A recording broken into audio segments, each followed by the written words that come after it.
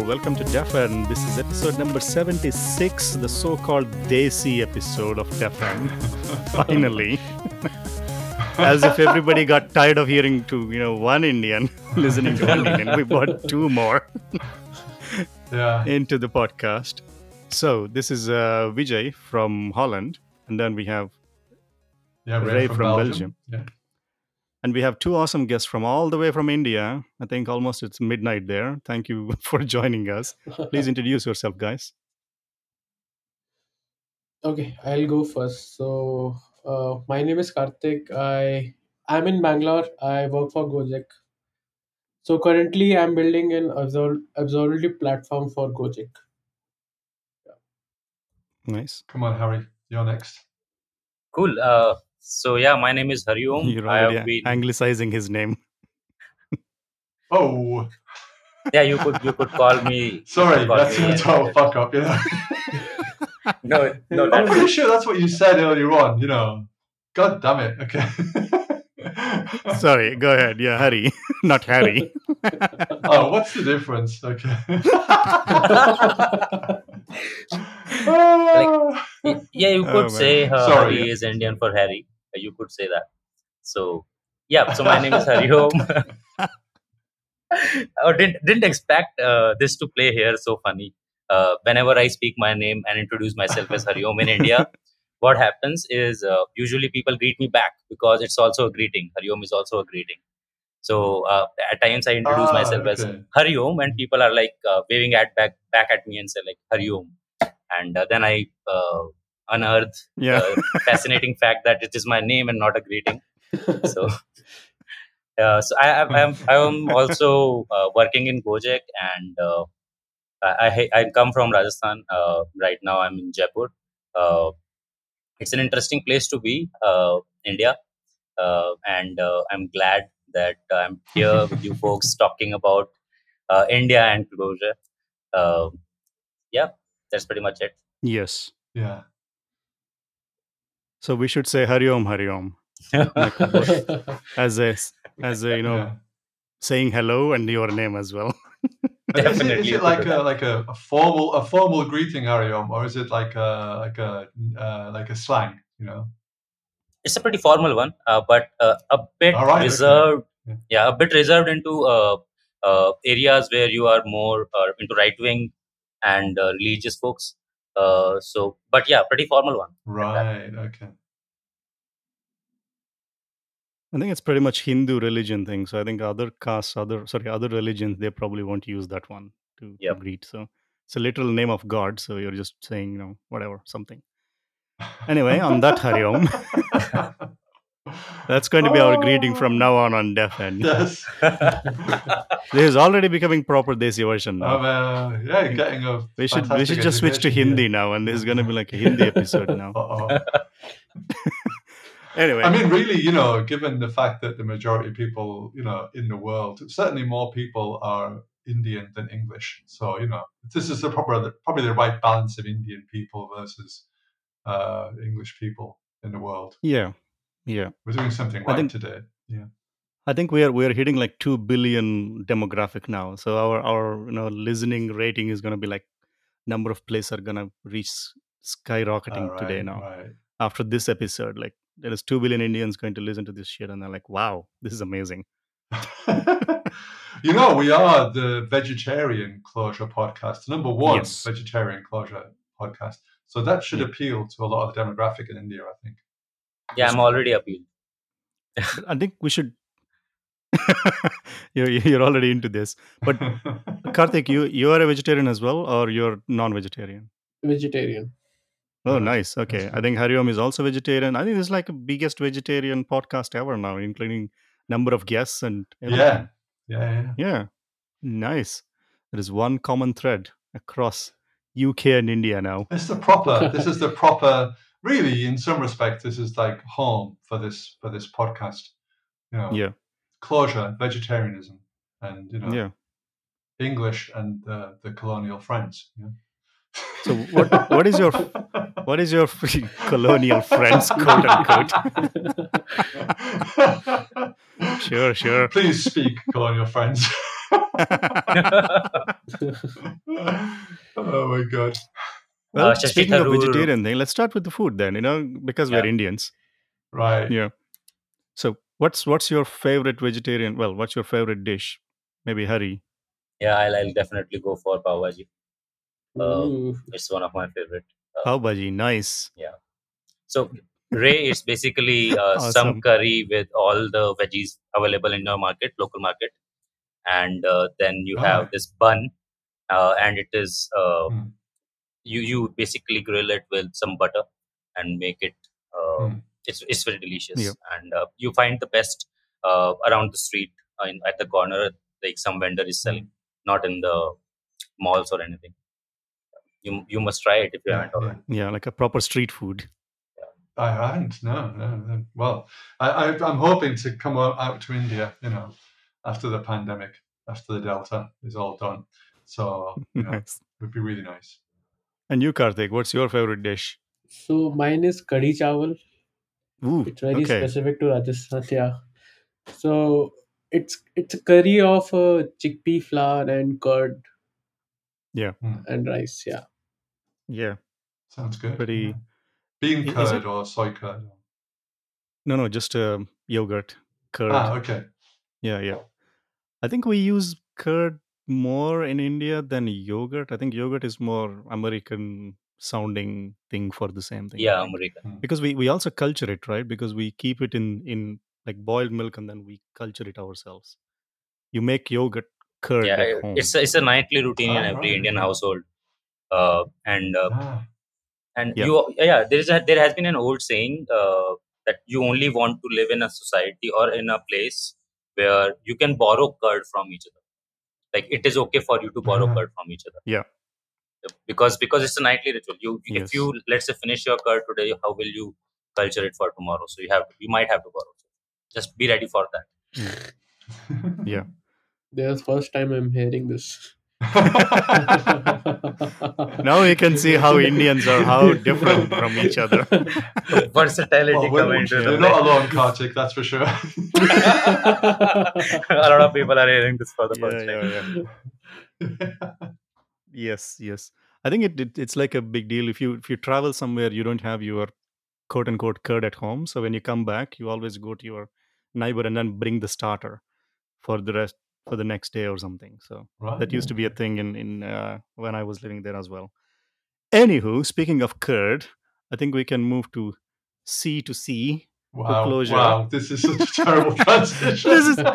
this is this is like one of those, the Batman episode. Batman, what the comedy one on the TV. the Uh, old one.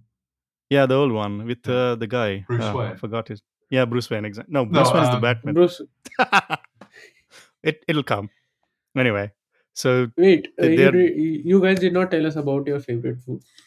Oh yeah, right. yeah. Ray, go ahead.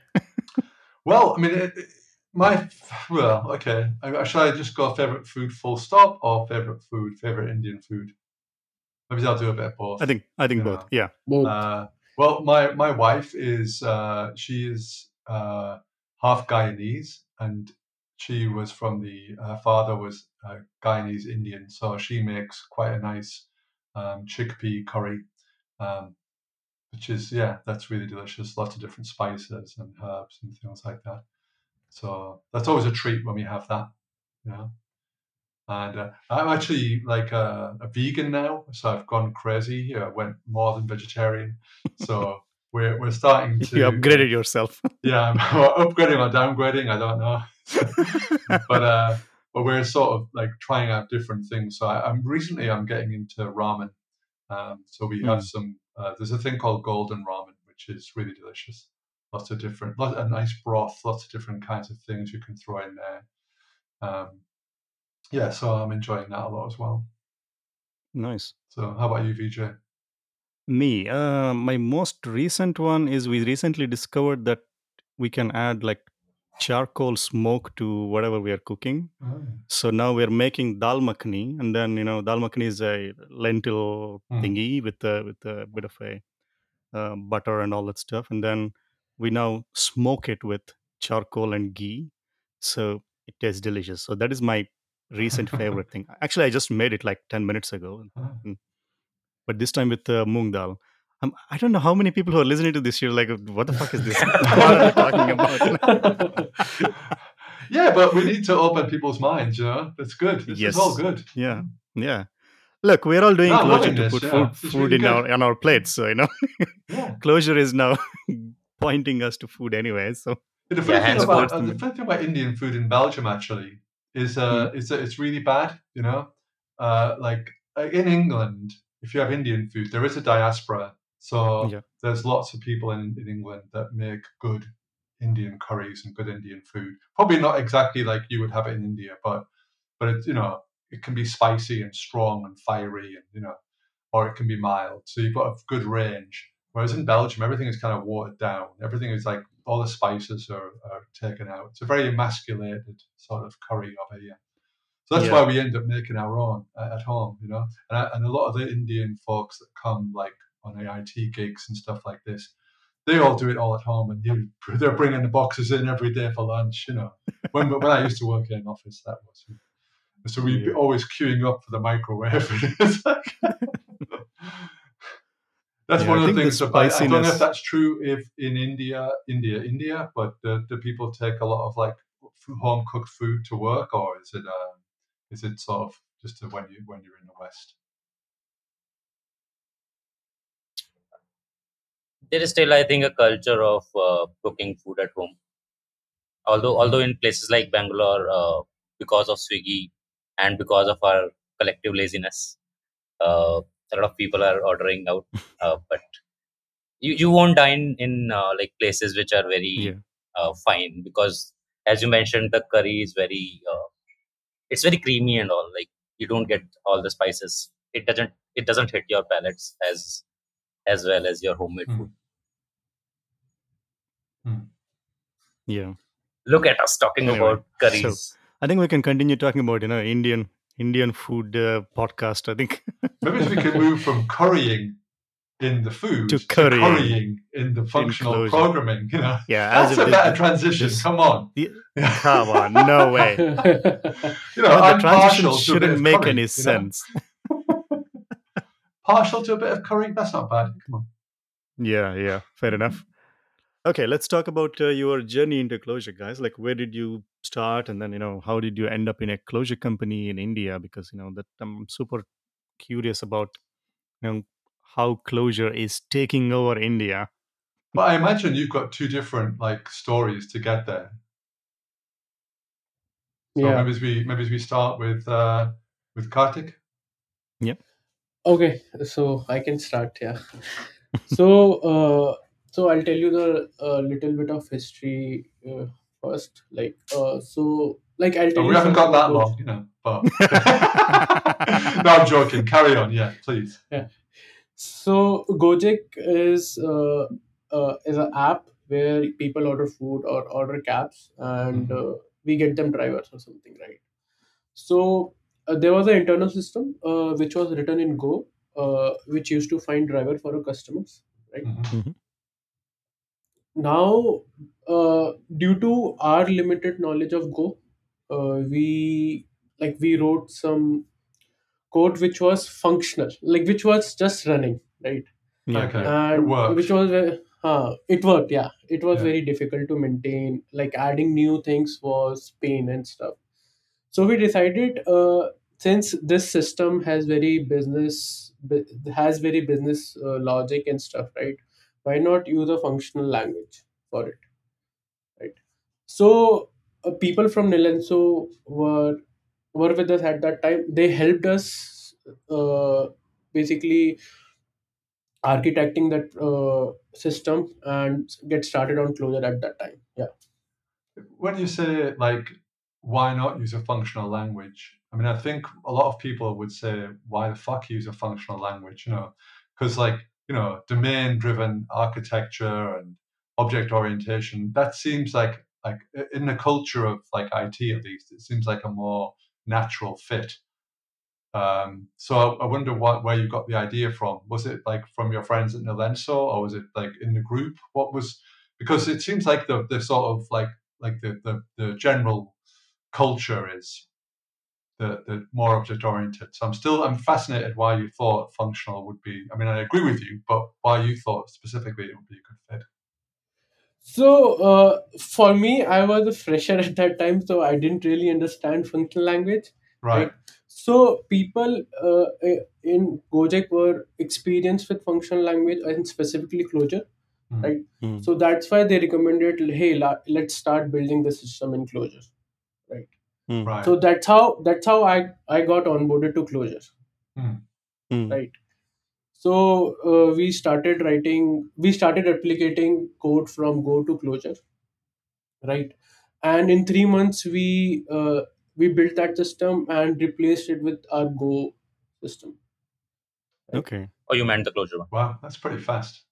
But Yeah, in 3 months we did we migrated from Go system to our Clojure system. close system, yeah. But they Right. didn't change the company name from Gojek to ClojureJack. That's kind of It should be they should have Clojek named it at least. Clojek. Yeah, exactly. Not from Clojek. Clojure. Gojek to ClojureJack. Yeah, I'm disappointed. Nice.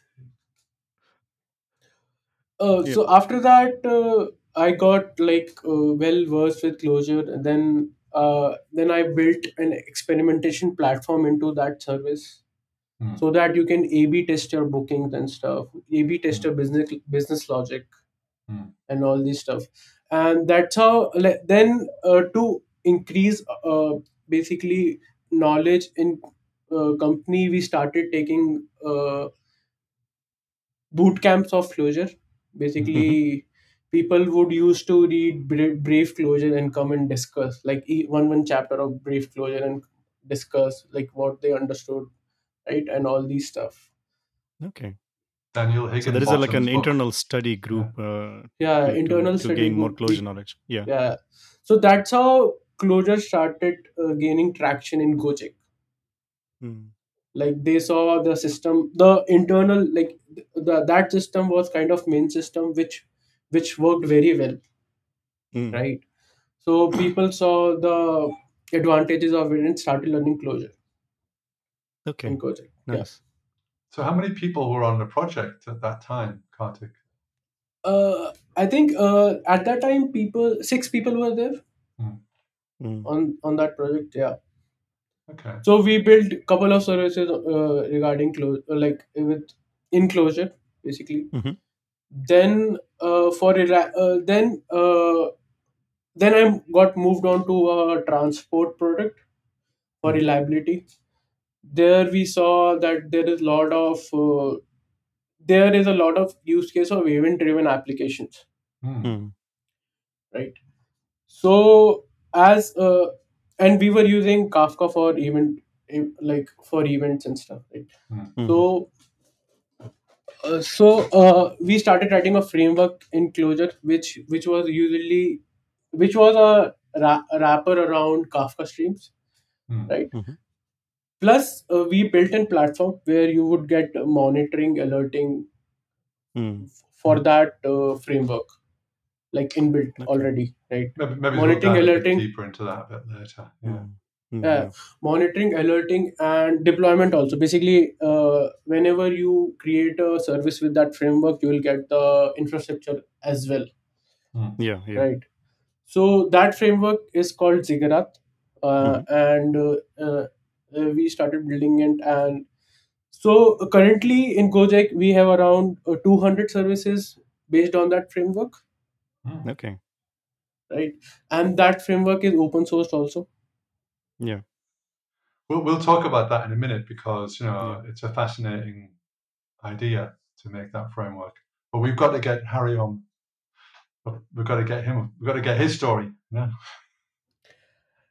So Yeah. yeah, So Kartik, okay. please wrap your So thoughts. I worked on Ziggurat till we open sourced it. Then HariOm took over that part. Ah. Okay. Okay. Nice. Yeah. That's a nice transition. So how did you end up in Clojure then? Oh And yeah, then so coming to this one now.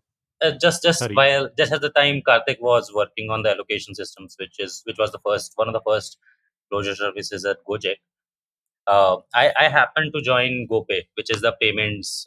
So Gojek is like multiple products in one app, right? It's a super app, and it's a whole Hmm. this payment side of it, which is Like you might think of it as PayPal. So uh, when I moved there, before Mm. that I was pretty much working with Ruby on Rails and JRuby and like some React here and there.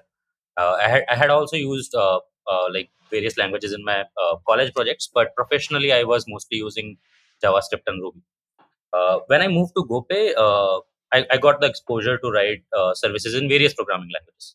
The team was small; everybody was trying to explore different things of their interests, and there was this service called user service. So GoPay had their own user profiles to manage, depending on the KYC and the kind of compliances you will Mhm. need in the payments domain. So this service was written in Clojure, and this was the first service I got to interact with and work on, which was in Clojure. So that's how I started working with Clojure.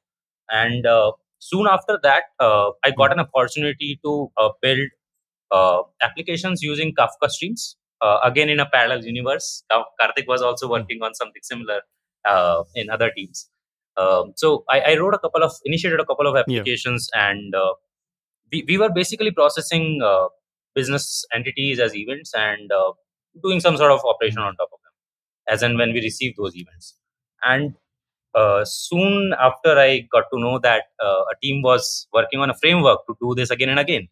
And I realized how important was that at that point of time in Gojek, because when I was writing those services in GoPay, it used to take us at least a month to get us that application into some shape to take it into prod or serve some particular use case well. And Karthik's team's goal at that point of time was to reduce that time to 5 minutes or so by building a framework which would set up such applications with ease Yeah. for developers. So that's how I transitioned to that team and like did a lot of conversations on why we were doing that in the first place, enclosure, and why were we building a platform around it, and eventually ended up working on the same framework as well. So yeah, two different streams eventually merged and diverged again. So now I work on the overall event platform for Gojek.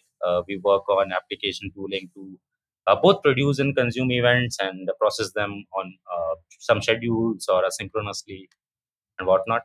As Karthik goes ahead and Yeah. builds the observability platform of our reads. Nice. So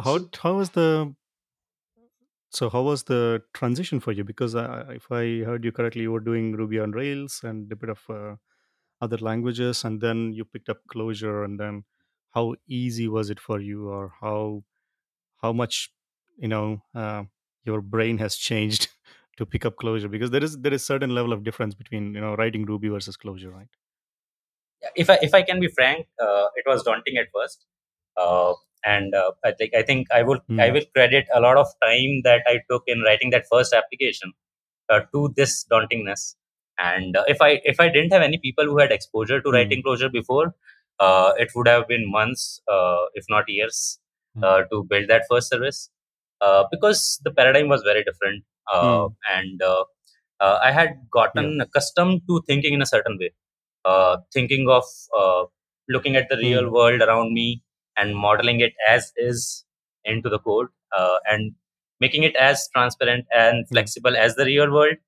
Uh, so that has been the key to build software till then, and then suddenly change from that to think about data as the primary thing, and operations on data like as Yeah. pure functions, and a lot of I derived a lot of help from all the community things that we were doing at Gojek. So we used to have these internal talks and Mm. discussions on, like, why first class functions are important, or why will you need them, what can you achieve with them, uh, and those things definitely help. Participating in those discussions helped Yeah. me open my mind a little, but I still consider myself as a newbie. I think I'm still Mm. exploring how I could approach the functional domain in a more coherent fashion. And I won't Mm. say I have gotten it as used to as I had gotten to the object oriented world, because it had been some years, and I think it will take me some years to unlearn all that and think purely in a functional way. But I am Yeah. really liking the journey, because it gives me another perspective to Mm. look at the code base. And I definitely like the conciseness in the code base, which comes with the Mm. lispy taste and crispy touch. Uh, and just the fact that Yeah. everything is a form and you don't need to And for differentiate you, between them. sorry. So Yeah, as yeah. Hari said that code base is very precise and stuff, right? Mm, So when we did a presentation at Euroclosure, right, we mm, show a slide where our uh, Go version of that code was around like 100 lines of code, mm, but then we translated that into code closure that was like around 8 or 9 lines, mm, and Wow. that was our main logic. Basically, that mm, was our algorithm to find and filter drivers. Mm. mm, And that at that time our product manager just would just open the code and see what algorithm is running right now. mm, So it was that simple, mm. right? Nice. But how was your before going into the detail of this one, because I'm curious about your uh, closure learning journey as well. So so when you started, there were no closure people at Gojek, or there were some people who are already experimenting with closure, but not in production. Is that right? Or there was something in production at that time? It's Gojek. There was nothing in production at that time in Mm, closure, as far as I mm, know. But yeah, uh, we got a help from Nilanso and yeah. Mm. Niranjan. Niranjan Mm, that time was our CTO. mm, He was very well versed with closure and functional yeah, programming, and yeah, yeah, so yeah. he helped us. Nilanso guys helped us, right? Okay. So I used to pair program with them and learn the like idiomatic how to write idiomatic closure code and stuff. Yeah, And yeah. they would review my PR and leave some 100 comments. And I so I just Yeah, used to go Google search and see how yeah, can yeah, I do better this enclosure. Right. yeah, yeah, yeah. So I like if I remember, my first task was to implement Hystrix Hmm. in our API calls. Yeah, yeah. Netflix. Netflix Hystrix. Basically, Yeah, it's a yeah, yeah. circuit breaker, Yeah. Yes. right? So like it was very hard for me. I like it took around 10 days to just wrap around these closure things, right? Like what is Mm, defin? Like how does it mm, work? How Mm. can I write a wrapper over it? Or yeah. uh, so it was like earlier it was very hard, but then Abhinav from Lenso helped me a lot. He pair Mm, programmed with me, and then he explained me this like this thing worked that way and stuff. So yeah, that's how yeah. So I got, basically, thinking enclosure. yeah, thinking That's closure. the Yeah. one. Yeah, yeah. What Nice. was the biggest change though? Because the thing that for me anyway was the idea of like immutability was the trickiest part, you know, because I think you can kind of get what map does and what filter does, but the concept of immutability was like just. I mean, it seems obvious now, but at the beginning it wasn't very obvious. So for me, immutability part was okay. Like uh, I could understand it, but for me, it was like how like I was coming from very Java-ish background. Like you will throw exception, you will catch somewhere and then write, right? Yeah, yeah, If else. yeah. So that was a very hard part for me. Like how will I add more conditions to this thing and stuff. Mm, So at that time, those were very hard problem, but now these are very trivial things. Like now I mm. know how to write them in closure. Those are very simple things to write. What kind of things? You mean like flow control or pipelines or what? Uh, Flow control. Sorry, I'm not getting that flow control and pipelines part. Like, can you please explain that? Well, you were saying it was you wanted to add more constraints and accept, and you were struggling with like how to do like constraints and how to manage exceptions and stuff like that. Yeah, it was kind of very basic problems, Hmm. Mm. not that like very hard problems. Okay, Those are right. basic problems. Yeah. Yeah, because you're trying to match your previous ones and then trying to use the same kind of things Correct, correct. So in I was closure trying. initially. Yeah, Yeah, yeah, yeah. So yeah. that was a hard Yeah, I part think for me. I understand what you mean, because I think I used to have the same thing when I was writing Java a lot. I think almost for 7 years or 10 years, and then you start with Clojure and like, okay, I'm used to writing a class for everything. Mm. I'm used to write, accessors and getters and setters and all the shit for everything. And then you start with Clojure and like, okay, where do my classes go? That is the Yeah, first yeah. thing. Because every other language basically is trying to do the same thing, right? JavaScript has somewhat quote unquote classes, and then Ruby has classes, and Perl has classes, and everything. All the mainstream languages have the same similar concepts, but coming into Clojure are like, oh, there is no class. And it's super confusing. Like, where do I start? And I think that is probably the biggest change for me as well, to shift into Clojure mindset. Nice. So, what is your stack, by the way? Yeah. Sorry. Go ahead. One more thing was like lazy evaluation Yeah. Mm. was a hard. Yeah. That was one thing I was like struggling to understand like how this will work and stuff. Yeah. Yeah. So, what does your stack look like right now? Because you said almost there are 200 plus services running in Clojure right now. So, what kind of libraries that you guys use, and what is your stack? Uh, Hari, you want to take that? Yeah, Like, many different Yeah. things. Like first of all, I think I should mention that 200 is just a very small part of our whole ecosystem. Mm. Uh, there are way Yeah. more number of applications and the number of developers we have.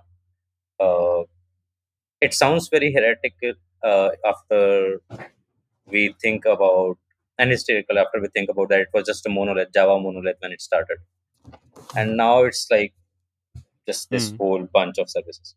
So we use various Hmm. libraries and tools. Most of the times it is line engine profiles based development environment, and we do use Hmm. a lot of uh, Java libraries. To be honest, for example, Kafka Streams is a Java library, and Sure. one of the primary reason, Yeah. if not the most important reason, to pick Clojure to build this framework was the capability of direct interaction with Java. Mm. Because if you think about Hmm. writing applications on top of Kafka events themselves, uh, Kafka Streams, which is the Java library put out by Confluent, it's a pretty much Yeah. all you need if you want to do on something on top of Kafka events Mm. in a stateful manner, or like Hmm. maintaining distributed state or whatever.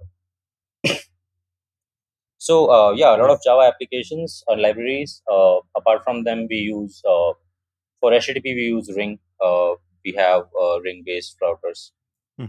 and we do use Hmm. a couple of things that we have written our own to wrap on top of popular uh, third-party dependencies. Like we do use Sentry for error reporting, Yeah. so some sort of wrapper on top of it, Yeah. some sort of wrapper for New Relic, some sort of wrapper for StatStream metrics.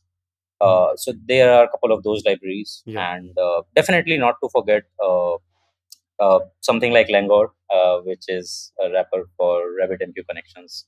Mm. It's a very popular Clojure library, and I think it just saves the day for us because a lot of our logic for retrying Hmm. events uh, works on top of RabbitMQ. So yeah, that Hmm. comes to rescue. I think there are a lot more that Oh. Kartik can add to the list. yeah, so Carmine for Redis, right? Yeah. Yeah. And Cheshire for serializing, Yeah. Jason. deserializing. Yeah. Yeah, Yeah. these right. Yeah. Well, maybe the more interesting question is like, because like like you say, probably a lot of libraries, but in terms of like event-driven architectures, it seems like you're already looking at like three possible event-driven models because Redis is event-driven, or it could be. Um, it's got that possibility with the subscriptions, etc. You've got RabbitMQ, you've got Kafka. So how do you play with all of those things? Because that seems like it seems a bit confusing to me. Because I always think that you should have some canonical event stream rather than you know a variety of event streams. But Yeah. I'm a simple-minded person, so tell me, educate me. So we use Kafka as our primary event streams, right? Hmm. Then we use RabbitMQ for retrying purposes, right? So I'll explain you, right? So when so Kafka has some partitions, and if you don't commit a message, the next message you will not get, right? Mm. So suppose if you get a message and our framework processes it, and somehow that message is not able to is not able to process because of some downstream service failure, right? Mhm. So we would not want that other message to get delayed, right? What Hmm. we would do is we would commit and put this message into RabbitMQ. Then that can be retried later, so that we don't have lag in the Kafka queue. Okay, so your consumer is not just blocked by unprocessable messages, so you can continue moving the offset in the consumer group, so you can consume the messages better. Yeah, correct, Exactly. correct. Okay, okay. And RabbitMQ is for your retrying mechanism. So you take, if it fails, then you're gonna use RabbitMQ for retry. Yeah, Yeah. retry after 15 minutes, after 20 minutes, and all these Oh, are okay. like you can configure all this stuff. Yeah. So let's Yeah, say yeah. you also wanted So to where does do, the Redis thing come into picture then?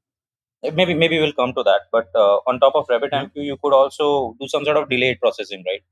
So let's say you have a filter on yeah, top of your incoming event stream, right? And you wanted to Mm. say these particular type of messages I only want to yeah. process after 10 minutes after I receive them, because maybe there is some sort of Yes. implicit delay in the business process which takes 10 minutes to happen. Like for example, some manual KYC update or something. Mm. So you could do synchronous processing using Yeah. RabbitMQ. You could channel those messages, as we would call it in a framework, Yes. for later. So that is another use case we use RabbitMQ Yeah. a lot for, and also exponential backups, maybe, or like linear backups. So just We a could do that. quick Yeah. Extension question backup. though is like, why do you use RabbitMQ and not just another partition or another channel on Kafka? Uh, Interesting bit. in I mean, Kafka, it's the obvious question. So Yeah, I think that's a pretty good question as well. I think you cannot control the delay part, Yeah. right? In RabbitMQ, it can be handled by RabbitMQ easily, so that's why we went ahead with RabbitMQ instead of one more topic or partition. Yeah, and also I think in RabbitMQ, the streaming semantics, the default ones are a bit different, because if you one consumer connects and then it consumes message, then other consumers won't get that one, because in Kafka everybody can, because Kafka is storing those messages, but RabbitMQ by default, so far I think they released a new version now to keep the messages anyway. If you pick up the message and then it's gone from RabbitMQ, so it's but doesn't it cause quote unquote problems though in faster. terms of like Well, you design the you well, system like with that one. diagnosing when things went wrong because you have Yeah. to look in two different places? Mm, yeah, I think it's It's not your okay. question, I it's for cannot. them, okay? Yeah. No, I'm talking about RabbitMQ's technical things. I don't know their Yeah. domain. What they're dealing with, how No, but they're dealing whenever with that you've one. got, it's like when you're doing like off-piste transactions, as it were, on anything, whether it's a database or an event system, having to look in two places is always like more problematic, I think. I mean, it can be for good reasons, but as far as I know, Kafka has batching, but maybe I don't know well enough, don't know as well as you do. But okay, so but you pick it for this particular reason, but then when you retry things and it goes wrong, you have to do diagnostics. How do you how do you um how do you do counter like how do you like do transactions that reset things? Because it seems like you have to do it in several places. If you found So there's a how downstream how do you failure, reprocess that? Yeah. because you say you're committing them and you say it's worked, but then it hasn't really worked. So you have to, you're making more complexity because you're kind of like sweeping it under the rug a little bit, you know? Yeah. So two things, Ray. I think two semantics that really come like into play are, first of all, we leverage a lot of idempotency. Hmm. So we recommend the systems, the downstream systems or upstream systems, uh, which are event processing calls after receiving a message to be idempotent in the first place. Right. Why we do that is because let's say in the Kafka pipeline itself, let's say there was no RabbitMQ. I could have picked up a message, processed it, but there could have been a failure to commit the offset back to Kafka. So I would have processed it again when the consumer group restarts. So idempotency is definitely something which we recommend highly to all the users of our framework. Another thing is the semantics basically go about at least once guarantee, and not just exactly once guarantee. So it's not that strict. So we are okay if we can process the message, if we process the message more than once in some cases, but we are not okay with the loss of message. So I think that's basically where the answer to your question lies. That with those two concepts and like semantics baked in, we rely a lot on the downstream or upstreams to basically dedupe or maybe like maintain idempotency or not do repeated transactions per se. Yeah, that makes total sense. Yeah. So where is the Redis thing coming into the picture now? He's keen on Redis- Yeah. Redis is everywhere at Gojek. Yeah. So that seems like adding one more. It all sounds like Indian masala, like let's add another thing, to make it spicy. No. Redis, I think we use is just for cache, nothing else. Oh, okay, caching. Okay, Right. so you're not using it like a stream processing or No, Not exactly. subscriptions or anything. No. Okay, makes sense. It's not Yeah, basically yeah. part of the framework, Nice. but it's So- basically a first primary extension in most of the use cases. So we don't actually provide Okay, any Redis management into the framework. But if you look at the 200 applications, I think 80% or 70% of them would have some use case to maintain some sort of key value store or just cache, maybe persisted or non-persisted Yeah. for their state. Yeah. Makes sense. Yeah. So the framework that you released as open source, can you explain it like like I'm five or so what can you do with it? So what is the idea behind it? Yeah, Kartik, go for it. Okay, so earlier, so as I told you, right, that we saw that hey, there is a lot of use case of event-driven things like booking created, send a notification, booking created, find a driver, right? Yeah. So one part of the framework is like you can consume events and act on those events, right? Mhm. And one part of the framework is serving HTTP requests, Mhm. right? So if suppose there is a system which consumes driver location, right? Driver pings basically, Mhm. and it persists into its GB, and you can put some APIs on top of it, and then you can show on your customer app basically these are the drivers which are nearby your location. Yeah. So like thinking of these all use cases, we basically have two main parts of our framework. Basically one is HTTP part and another is event consuming part. Yeah. Like like if you're consuming event, you can also there is one small part which helps you to produce the event as well back to Kafka. Yeah. So basically the like two major parts, basically event processing part and one HTTP part. HTTP. Okay. Yeah. So why are the two things related? Because or are you kind of like, are you using Kafka as a kind of like mechanism for producing like asynchronous results on the HTTP layer? Correct. Yeah. A lot of times, yeah. Right. Okay. While it also works as source of truth for a lot of business data, there are a lot of processes which are just enqueued for the later processing or batch processing as well in Kafka. So do you use this like async version of Ring to do that, or are you doing it somehow other? No, we don't use async version of Ring. Okay. So how do you get the answer then?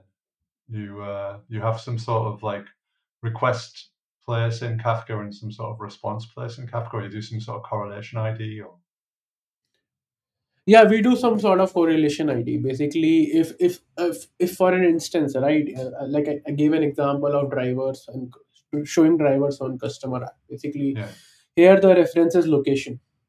hmm.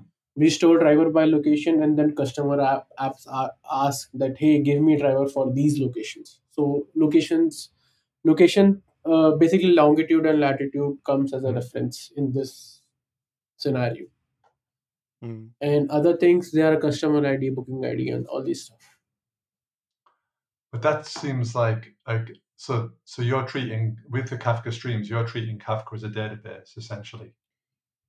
That's E- really the kind of idea. Yeah. So it's not like you're putting like for the customers, you're not putting like maybe you are putting a request on Kafka, but you're answering it via the K streams, KSQL. Not a lot of times. We are not actually yet evolved to using K streams a lot. Sorry, not using KSQL a lot. Although we have started building on some use cases of doing stateful joins on K streams, uh, but a lot of times Mhm. processing happens outside K stream, and K stream gives us possibility to react real time on top of events Hmm. rather than to manage stateful operations in real time. I think those use cases, although are very common, but they don't come as naturally to developers as like first class functions don't come as naturally to object oriented developers. If I can take that leap of faith and say Sure, that. sure. Yeah. But what I'm trying to think of is like the driver locations are changing all the time, and the Mhm. customer is like usually staying pretty. I mean, maybe they could move, but they're pretty static, I guess. So as the events come into the system with a new driver's location, one can imagine that that would just be a stream of events out to the client to say here are the new locations. But but it seems like, are you doing HTTP or WebSockets at that point? A lot of time gRPC as well. It's a gRPC. All hybrid right. it's a hybrid model. We have WebSocket, gRPC, and HTTP, all three of them. So Ah. I've seen the Cool. whole clickstream architecture at Gojek, right? A Yeah. lot of part of it is also open sourced. So we have this whole mobile analytics or mobile based event processing, Mm-hmm. which works on top of WebSocket connections between mobile and the Kafka backend. Mm-hmm. There is a producer library that we have written and open sourced inside data engineering team at Gojek, which goes ahead and builds that long-term connection for you. While at other places between web backend systems and the Kafka, we have a gRPC based long running connection on which you produce real stream of data to Kafka directly. Oh, okay. So it's a hybrid model. Earlier, it used to Right. be a plain HTTP based model, which we have replaced with gRPC based model. So are you guys looking at like HTTP2 as well? Yeah, yeah. Not in the raw form, but with gRPC most of the times. Yeah. Yeah. Interesting. Yeah, So it's is really good. Clojure only with the stream processing level, or is it used for front end stuff? Is it used for mobile things as well at Gojek? Not much. It's mostly for. Mm. There are a lot of So places where mostly it in the is back end. back. Sometimes for CRUD as well, Ah. which I've seen practically happening at some Mhm. places.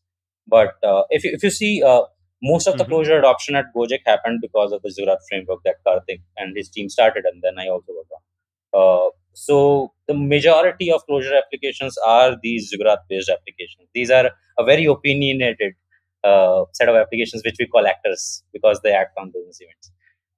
Apart from Right. them, there are very That's a confusing name for it. Yeah. I won't disagree. Yeah. Yeah. So, but Well, yeah, as I long have as you don't have Akka or actors in the system or Yeah. Erlang, Correct. Erlang, people come from Erlang. It's like, oh, whoa, dude. or Akka or Scala people. If you don't Yeah, have them, then the yeah. only actor in the Let me town drop are another you. So bomb. that's fine. yeah. Let me drop another bomb and say the whole platform which we built this framework and utilized it with was called Lambda. So I'll tell you, it was kind of Yep. inspiration. Like you just write business events, business Yeah. functions. We will handle everything, basically monitoring, alerting, all the deployment. So that's why we called Lambda at first. Right. Then we changed it. We envision it to Okay. be just a closure Nice. function for the So, developer. Yeah. Yeah. Oh, it's a nice idea, I think. Yeah. Yeah, to answer a previous question from Ray, is sorry to interject. Uh, I just wanted to go back to one question that Ray asked before. You mentioned how would you go about looking at various transactions which are distributed, and wouldn't it be painful to trace different parts of the transaction and go back to like what yeah, was the original yeah, source of yeah, truth yeah. and what happened? Mm. As Kartik mentioned, we wanted to do a lot of things out of the box for developers at Gojek. We wanted to provide a lot of things out of the box. So Sure. we have a metric contract Mm. with Ziggurat. So each application, when it starts and processes messages, they will emit certain metrics by default. For example, if the message was processed Mm. with success or retry or failure, if there was let's say some sort of uh, exhaustion of retries, so all those things basically, as soon as you create an application or an actor, uh, you get a dashboard out of the Yeah, box which has all these numbers put up, and you can definitely go ahead and correlate with the logs at that point of time. Mm. uh, we were also working on tracing support with those applications so that we can have a correlation ID floating across, or a tracing ID floating across the logs and the metrics. Although that is still in alpha and we haven't tried it at scale yet. Like the New Relic type stuff. Yep. Yep. Jaeger type stuff, basically. mm. Say it again. Jaeger, basically open tracing. Ah, Yeah, right. open Okay. tracing. Open Yeah, telemetry yeah. based Open So I telemetry. saw that that's already part of. Yeah, yeah, yeah. That makes sense. So that's what you're talking about. Like it comes with the traceability included in the framework, so you can just deploy it, and then you get all these features by default. Nice. And without that Okay. platform side of it, So the Lambda side of it, I don't think closure adoption would have kicked off that easy at Project. Mm. Because people who are not very mm, familiar with it, they will they are pretty much scared because of the syntax when they look at it first for the first time. Yeah. But when you give them a dedicated place, or let's say a editor window where you just have to write a function, uh, it comes off a yeah, little easy, and given all the platform yeah, features on top of it, the management becomes dead easy. Uh, so you are pretty much more inclined towards yeah, using the reusable components, and Yeah. yeah. So that's it. I think without that, it's tricky. So that's how you It would have. sell. That's how you sell closure, by basically having a lot of value-added services on top of it. So then the people have to come to closure in order to consume.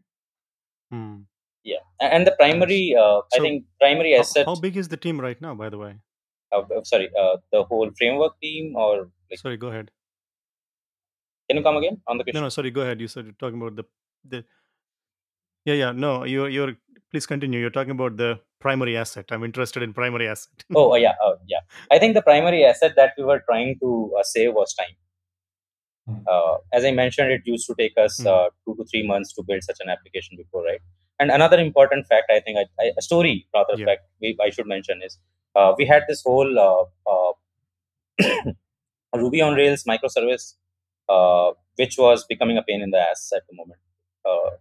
And it had Mm, like so many dependencies that every time on Friday afternoon it would start going under crazy load, and one of the dependencies will start faltering, and there will be this huge cascading effect across Gojek applications, and like suddenly in 5 minutes, like 50 of them are down, and we don't know which one started what. And at that point of time, we didn't have a lot of mm, tracing into the picture. We didn't know how it started until unless we could actually go back to a correct metric which will point us to the start of the event. So we wanted to reduce those dependencies for ride service, which is the OMS for the transportation, which is one of the main businesses of Gojek. We wanted to reduce those dependencies, and mm, when Kartik and team started writing the yeah. first replacement for one of the dependencies, uh, they saw that it took a couple of months to get it out into production, and to replace 17 more dependencies like that, it would have been taken like 34 more months, Mm. and we wanted to bring it down to 34 days. Yeah. And that's the primary. Wow. thing that we saved by making this framework. And without the platform side of it, it Hmm. wasn't possible. Yeah, the first use case was Hmm. sending notifications to drivers and customers, basically. Yeah. Yeah. Yeah. Yeah, that's a Okay. good one. Yeah. So how many? How many? Maybe I asked the team size, and now I'm also wondering, what is the size of amount of people who are using Gojek app right now? Oh, Crazy, crazy numbers. Because Uh, you're now, yeah, because you're that's now helping. You're delivering stuff to so many users, right? That is the biggest metric that closure is being bringing the value to. We can say, oh, okay, you're processing billion messages, but they're actually you know turning into functionality for end users who are doing things like transactions, ride hailing, whatnot, and everything. Uh, uh, yep. uh, I basically we have around more than 1 million drivers in the system, Mm. Wow. Okay. right? Yeah. And I really don't know about how many customers we have. Yeah. Yeah. Like it will be Yeah. more than drivers. Like I know that. Obviously. Yeah. Yeah. Yeah. Yeah. Yeah. Yeah. I think that So the scale is different in the market that you're playing right now, right? correct. You're serving. Yeah. Yeah. So it started in Philippines, but now you said it's expanded to other countries as well Indonesia now. started. Sorry, Indonesia. Indonesia. Yeah. Yeah, Yeah. it Yeah. started in Indonesia, then we expanded to Thailand, Vietnam, then Yeah. we went to Singapore. Okay.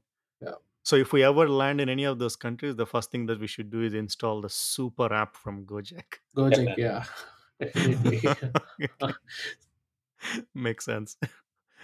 To get from A to B, to pay for food, to eat, and I don't know, to breathe air, everything is from the super app.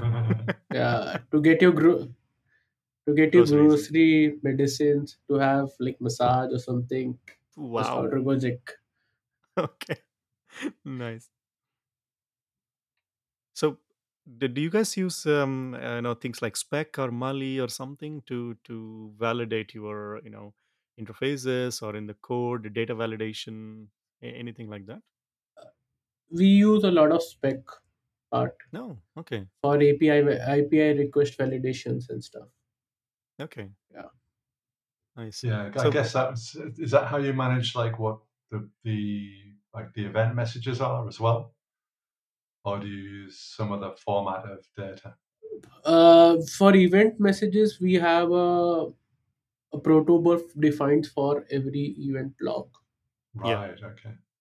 So that's your schema That's for the that's our end-to-end message. schema. Yeah, that's our Yeah. schema for any event. Okay. Nice. Yeah. So, Protobuf and closure don't play very nicely though. Yeah, you're right. I had a hard time like figuring out some bug. I don't remember it right now. Like it took me like a week or something. yeah, I think it was not built. It's I think Clojure plays well with Transit and Eden and all that stuff, obviously, and JSON. I think Protobuf is more Go level thing rather than. So I'm Correct. Well, there guessing are it's coming Java from your Go bindings, thing. but Yeah. it's kind of like it's all very static, isn't it? That's really the Mm, problem. yeah. Interesting. So we've been as we say in India, I think I should use Hindi now. No, I don't want. We've been praising Clojure, as they say, like Gungan, something like Yeah. that, in Hindi. So, um, what are the challenges that you faced? Like, okay, these are the things that are making our life difficult or made your life difficult using Clojure. So, first part was basically knowledge gap, right? Hmm. Uh, Hmm.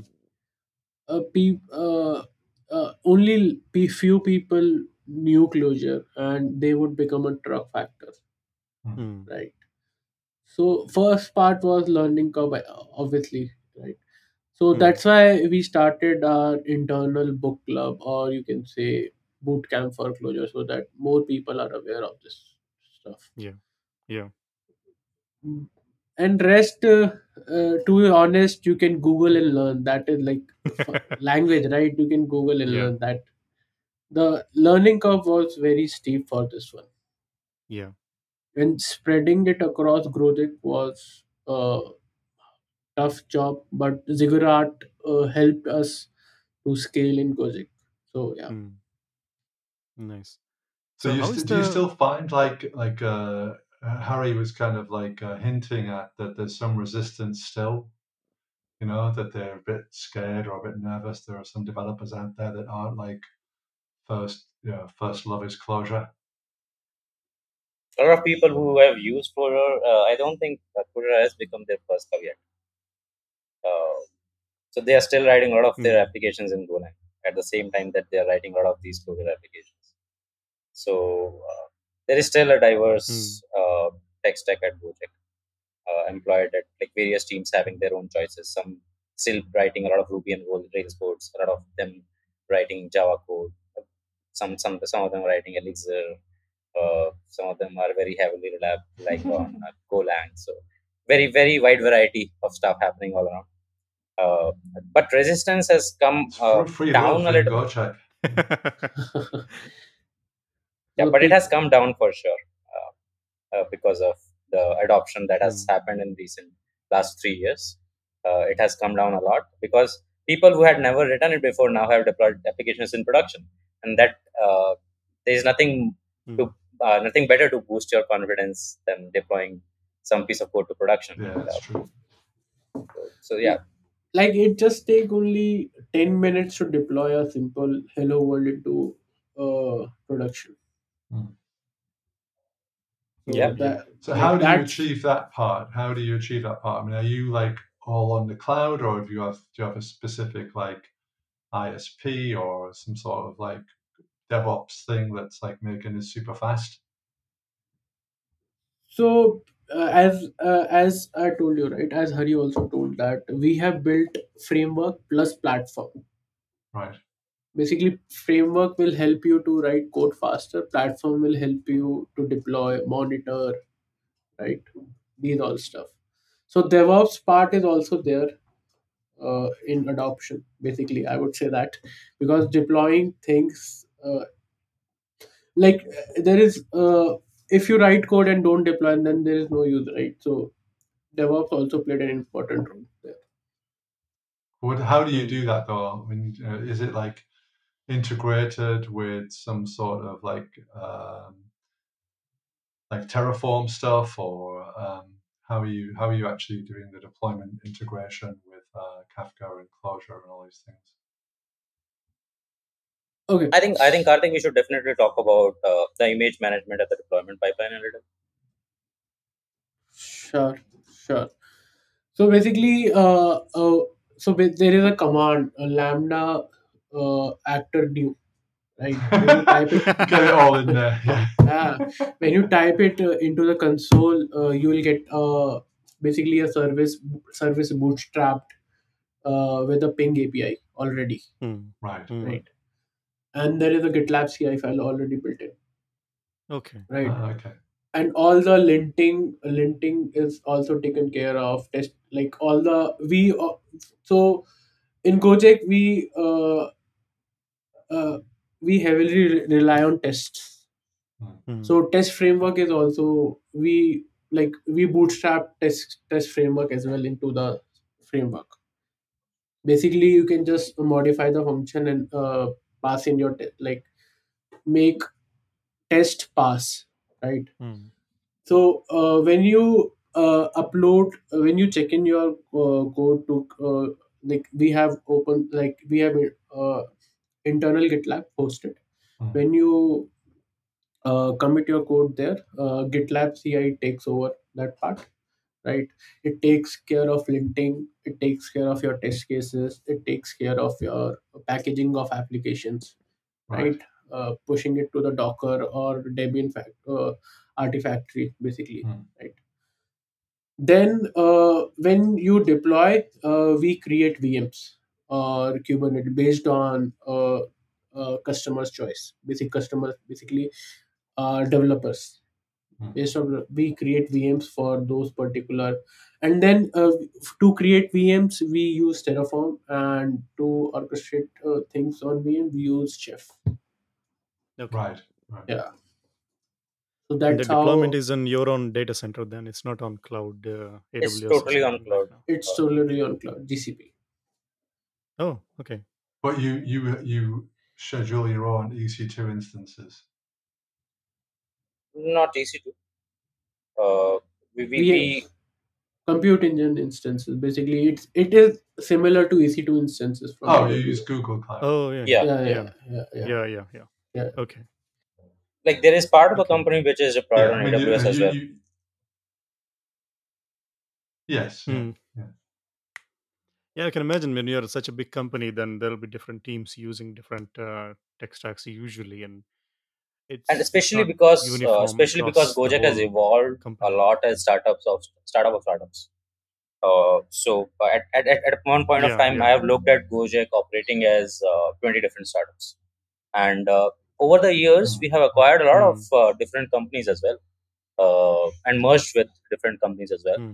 So we have inherited their tech, their stacks, and Yeah. their cloud platforms. So it's a pretty much amalgamation of all things. One important aspect that goes little beyond the development life cycle, uh, and but comes very handy in Hmm. deployment life cycle, is config management. So Hmm. because when we started, we wanted it to be all productive, right? Like developers to be very fast and like flash in making their applications and deploying them. We build a very simple command like lambda actor new called lambda config. So with framework, you would as soon as you will create the application, you will get same full defaults with the application ready, baked in, and you could Hmm. just tweak some of them depending Hmm. upon your environment of your choice. If you wanted to set, let's say, some Kafka stream threads count to one in, let's say, integration, you could just do that with that command, and that has come pretty handy as well because uh, Yeah. uh, on the CLI itself, you could manage your configuration, and then just after saving the configuration, you could just hit lambda actor deploy and be done with it. Yeah. yeah, it's nice. Yeah. So Nice. go on. I was going to say the one thing about because it's like interesting you chose Kafka because I guess again you're looking at doing things that are like cloud portable across different clouds because Google and Amazon both have their own kind of they have Correct. Kinesis in Kinesis and stuff. Amazon, and they have I think oh I don't know what the Google thing is called, but they have all kinds of streaming architectures. I know that much. Yeah, Google Functions. I'm not Pipelines or sure some on GCP if they have pipes or something. something, or I don't think they have anything like Kinesis. AWS has no, they Kinesis, do. but They definitely have like a pipe, they have the whole framework to do They yeah, have yeah, event management. yeah. Yeah, PubSub thing. Yeah, Google PubSub thingy. Yeah, Google pops up. Yeah. yeah, yeah. It's nice. We were talking about challenges a little, right? So I think, yeah, Yeah. one of the challenges I think that has been very prominent is like, so we have built Ziggurat as internal open source, right?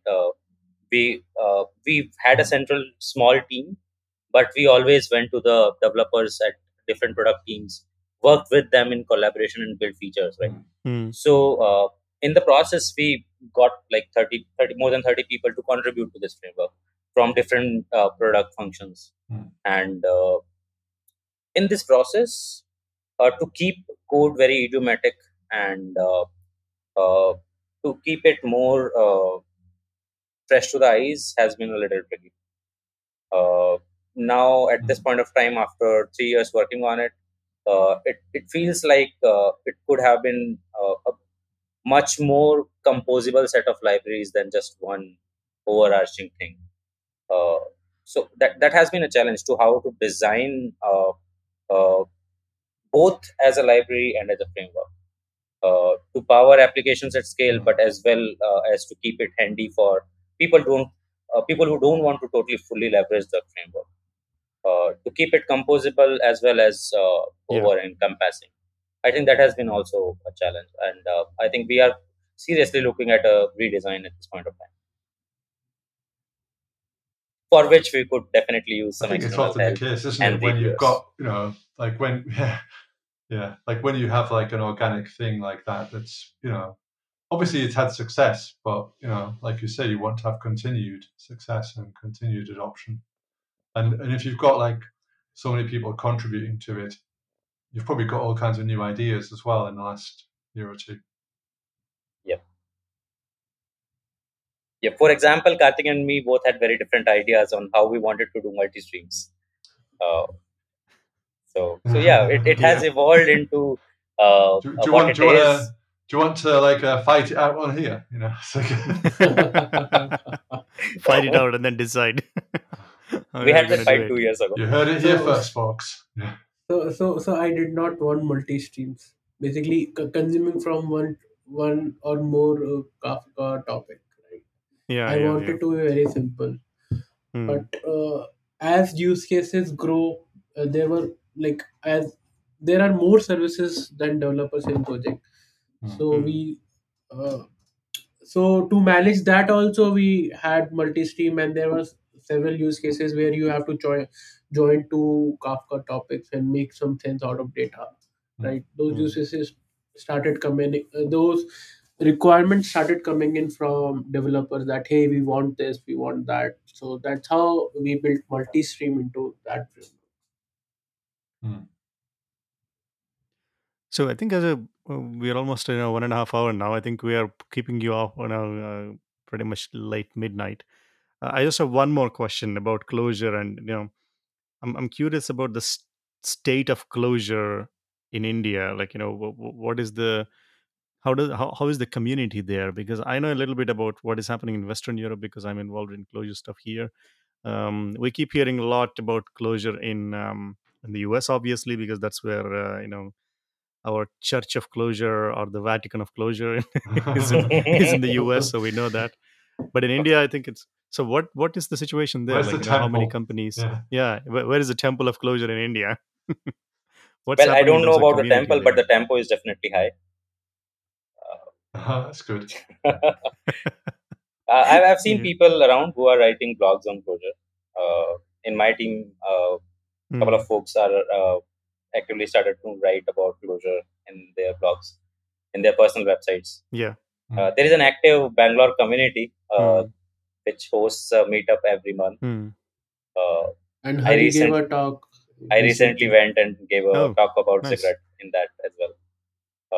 There are certainly more companies than Okay. before who are actively writing closure code in production. Couple of them we talked Hmm. about in the beginning, right? There are a few more, I think, Hmm. Yeah. Yeah. Yeah. and Yeah. traction I think seems to Yeah. be increasing, Certainly. but not as much as you would expect. I think. Yeah. Yeah.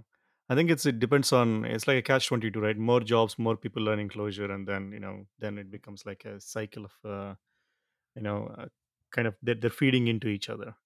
But The I other think thing, already maybe I'm wrong about you're this, big by enough. the way, is that what I find interesting about your stuff to some extent is that you're making your own decisions, and I get the impression that on a lot of and a lot of like larger consulting companies, they don't get the choices. They're essentially they're working on prescribed architectures, whereas you've got the chance to own your own architecture, and reflect on those things, and make your own decisions. And I wonder if that's a difference, or if it's just just the ingrained nature of or in the community in India. Is that how you have seen things as well, Vijay? Because in my experience, I have always seen Yeah. consultants to come with their own prescriptions and their own recommendations.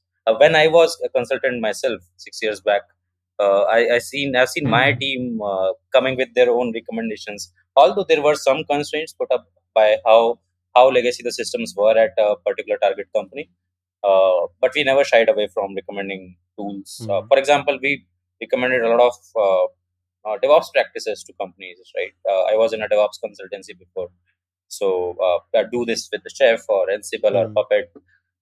Go change this whole deployment pipeline on Jenkins. Although Gojek has provided that open environment a lot, I think consultants have played a vital role in that happening at Gojek as well. Mm. So there are closure evangelists going and then telling people that there are better ways to do this stuff.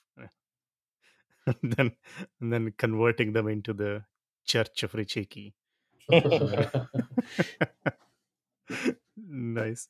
So I think that's a good way to conclude the episode. But I'm thinking, the last question, probably the really last question, because we started with favorite foods, and I'm wondering, like, what is your favorite sweet thing? Like in India, everybody eats sweets a lot, obviously. So we should do, like, what is your favorite sweet dish I'll or start. dessert? My Yeah. my favorite is rasgulla, or the Bengalis would call it rasagulla. So it's basically a sweet Oh, dumplings dipped in sweet uh, Sweet. chashni. I don't know what will you that's not call sweet it. dumpling, man. Like, we we don't need to reduce things to Rasgulla to a sweet dumpling, simplest words to explain such a complex stuff. but Rasgulla is a it's like sweet so. dumpling. No, it's not. It is something which doctors recommend you if you are ill. Deep fried dough. Deep fried Huh? sweets, doctors recommended. Yeah. Medicinal purposes only. Yes, So actually, if you have some nice. like upset stomach or something, you would just wash a rasgulla with room temperature water and have it. And because it's made of something called chena, and Hmm. it's so soothing to your intestines, Hmm. it helps you. It actually helps you with the digestion. So yeah, it's a good sweet. It's a. I think it should be made religious or something. Always What about you, Kartik? indigestion. Mine is also on similar lines. I like rasmalai. Hmm. So, Sweet dumpling. yes, but it is in saffron milk. It is dipped in saffron milk. Yeah, Yeah, yeah. I Wow. think I would eat something called Mysore Pak. I think it's more south thingish. yeah, The chickpea, solid chickpea sugar brick, chickpea flour sugar brick. Pretty much, I think that's the one. The dumpling is still better than a And brick, yeah, I man. mean, if we go into Indian sweets, that are like, it's not sugar dumpling, unfortunately. It's a solid block of sugar and chickpea flour, and then And ghee.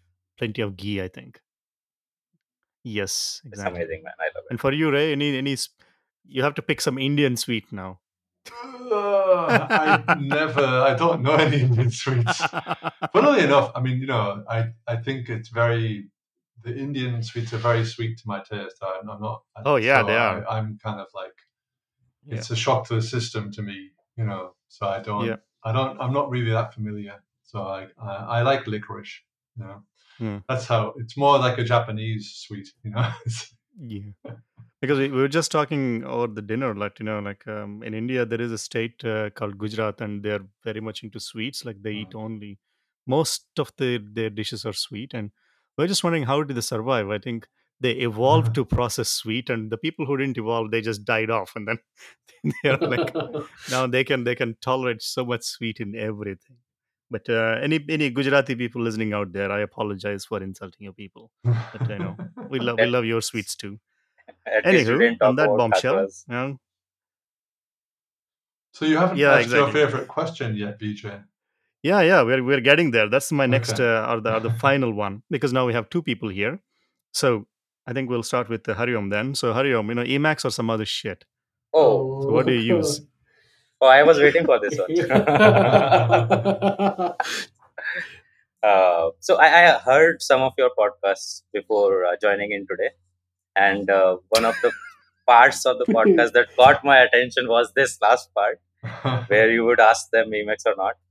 So yeah, no Emacs for me. Oh. I'm pretty much a Vim user. I have been a Vim user for last 6 years. I heavily rely on Fireplace Okay. to do my closure work. Uh, Although I'm not against Yeah, I think you're Emacs, I not. don't You're have not. anything against Emacs. I keep trying it on and off, but I never got used to it. So I just stick to Vim for my coding purposes. But maybe next time we meet, I might change my You answer. north, your So north people and your north ways of doing stupid shit. Yeah, okay, fine. Now Oh we my introduce the god. divisions in Yeah, the Indians, north. properly. People up north, doing Vim and other random shit, and we people in the south, we know better. We use Emacs in India in south. Anyway, I'm not Indian anymore, so but I can complain loudly about India. And you, Karthik? I use cursive. Oh man, Oh, no. awesome. Yeah. These Bangalore city boys, no, this is just So horrible. you might have more Indians on the podcast, but fewer Emacs users. So you're fucked on Yeah. the podcast, actually, BJ. Well, we're gonna find them. We're gonna find all the Emacs users in India, and I there know are I there know a are few of plenty. them. So earlier when I started writing Oh closure, yeah, I used to pair with Ned from Nilan. So she was very heavily Emacs user. yeah. Like she tried to teach me Emacs, but I could not wrap my head around it. So I shifted to cursive. Hey, you should start eating idli sambar, and then you get Emacs. That's what they say. Now, if you're in parathas and rotis, then no Emacs for you. But anyway, on Well, I'm a that fan of division. parathas and roti, that's for sure. So that probably explains things. That's why you stick to cursive, and then yeah, paratha and roti, not idli sambar. Anyway, I think it's been a pleasure having you guys. I think thanks a lot for joining us. At this such a late hour. I think it's almost like 1 a.m. for you right now. Yeah, it passed one. Yeah, thanks for taking Wow. time and explaining all the stuff. It feels like I feel like I'm back in India. It's really nice to have that feeling. Talking to Indians and then talking about all the Indian stuff and finally able to You two understand are English returning back to properly your and all roots, this maybe. shitty Returning back. Returning back to your roots. exactly returning back to my roots because I got sick of Ray's stupid English accent. Now finally I can understand proper English. Yeah, And that's true. so yeah, on I mean, that we often make this joke, though. I mean, Indian English is the most popular English, so it should be the canonical English, really. exactly, If you there are just more go by the people numbers. Yeah, speaking yeah. If you Indian just go by the English. pure numbers, then Yeah. Indian English wins by a mile. Then a lot of Exactly. standards in the world will be Anywho, screwed because of that. yeah, We I think might we as are well we are start diverse driving on enough the left not side. to make one Indian. Yeah. Anywho, on that bombshell, thanks again for this amazing Desi Defen. And hopefully, you guys will continue making Ziggurat as the only framework for Gojek, the super framework. And I'm sure, your colleagues will listen to this and, they'll be like, oh, if we're not using Ziggurat, there is something wrong because, they should use it. And then eventually you will change your company name to Klojek as we suggested, and you can send us the revenue and royalty, whatever. So we are ready for that. All we need is just 5% of Gojek revenue, and we are happy. For contributing the new name from here. Yeah, So but it's really nice to sort of hear success stories as well yeah, from India because like BJ says, it seems it's been a bit quiet over there, but it's good to hear that it's burgeoning and that the word is being spread. And obviously, it helps if you've got good frameworks and libraries. So thank you guys for doing the good work there. yeah.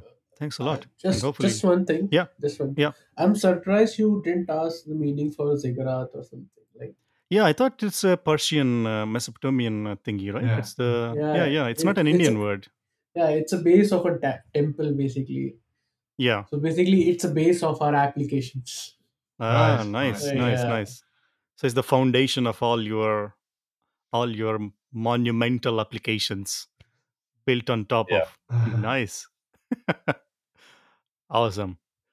So yeah, I think first of all, On that bombshell. yes, on that bombshell, Maybe there is one last we question we hope to see hidden. you in person. I think soon. I guess. Yeah, sure. Would love to meet you folks. I Sorry, I must think. call it out that I really felt like home.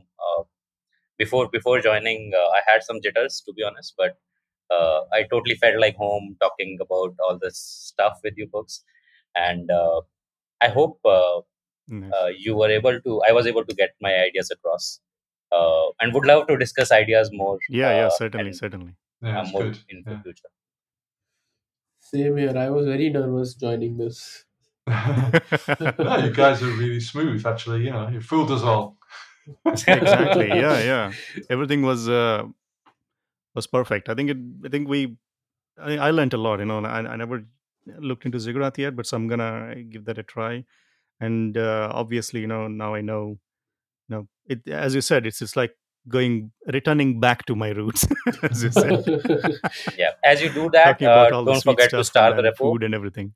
Yeah. As you do that, don't forget to star the repo Yeah. on GitHub.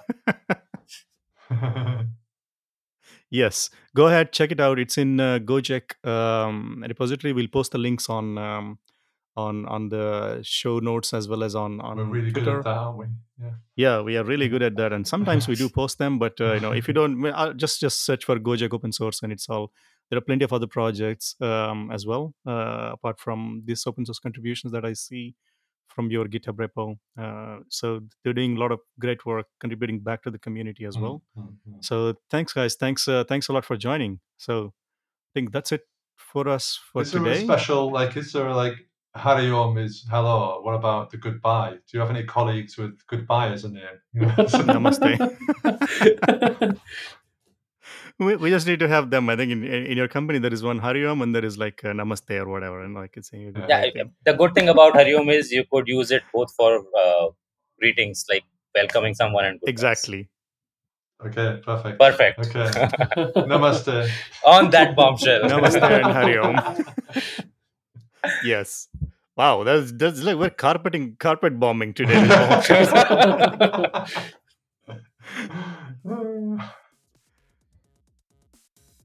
Thank you for listening to this episode of Defan. And the awesome vegetarian music or the track is Melon Hamburger by Pizzeri. And the show's audio is mixed by Wouter Dullert. I'm pretty sure I butchered his name. Maybe you should insert your own name here, Dullert. Wouter. If you'd like to support us, please do check out our Patreon page. And you can show your appreciation to all the hard work or the lack of hard work that we're doing. And you can also catch up with either Ray, with me for some unexplainable reason. You want to interact with us, then do check us out on Slack, Clojurian Slack or Clojureverse, or on Zulip, or just at us at Defin Podcast on Twitter. Enjoy your day and see you in the next episode.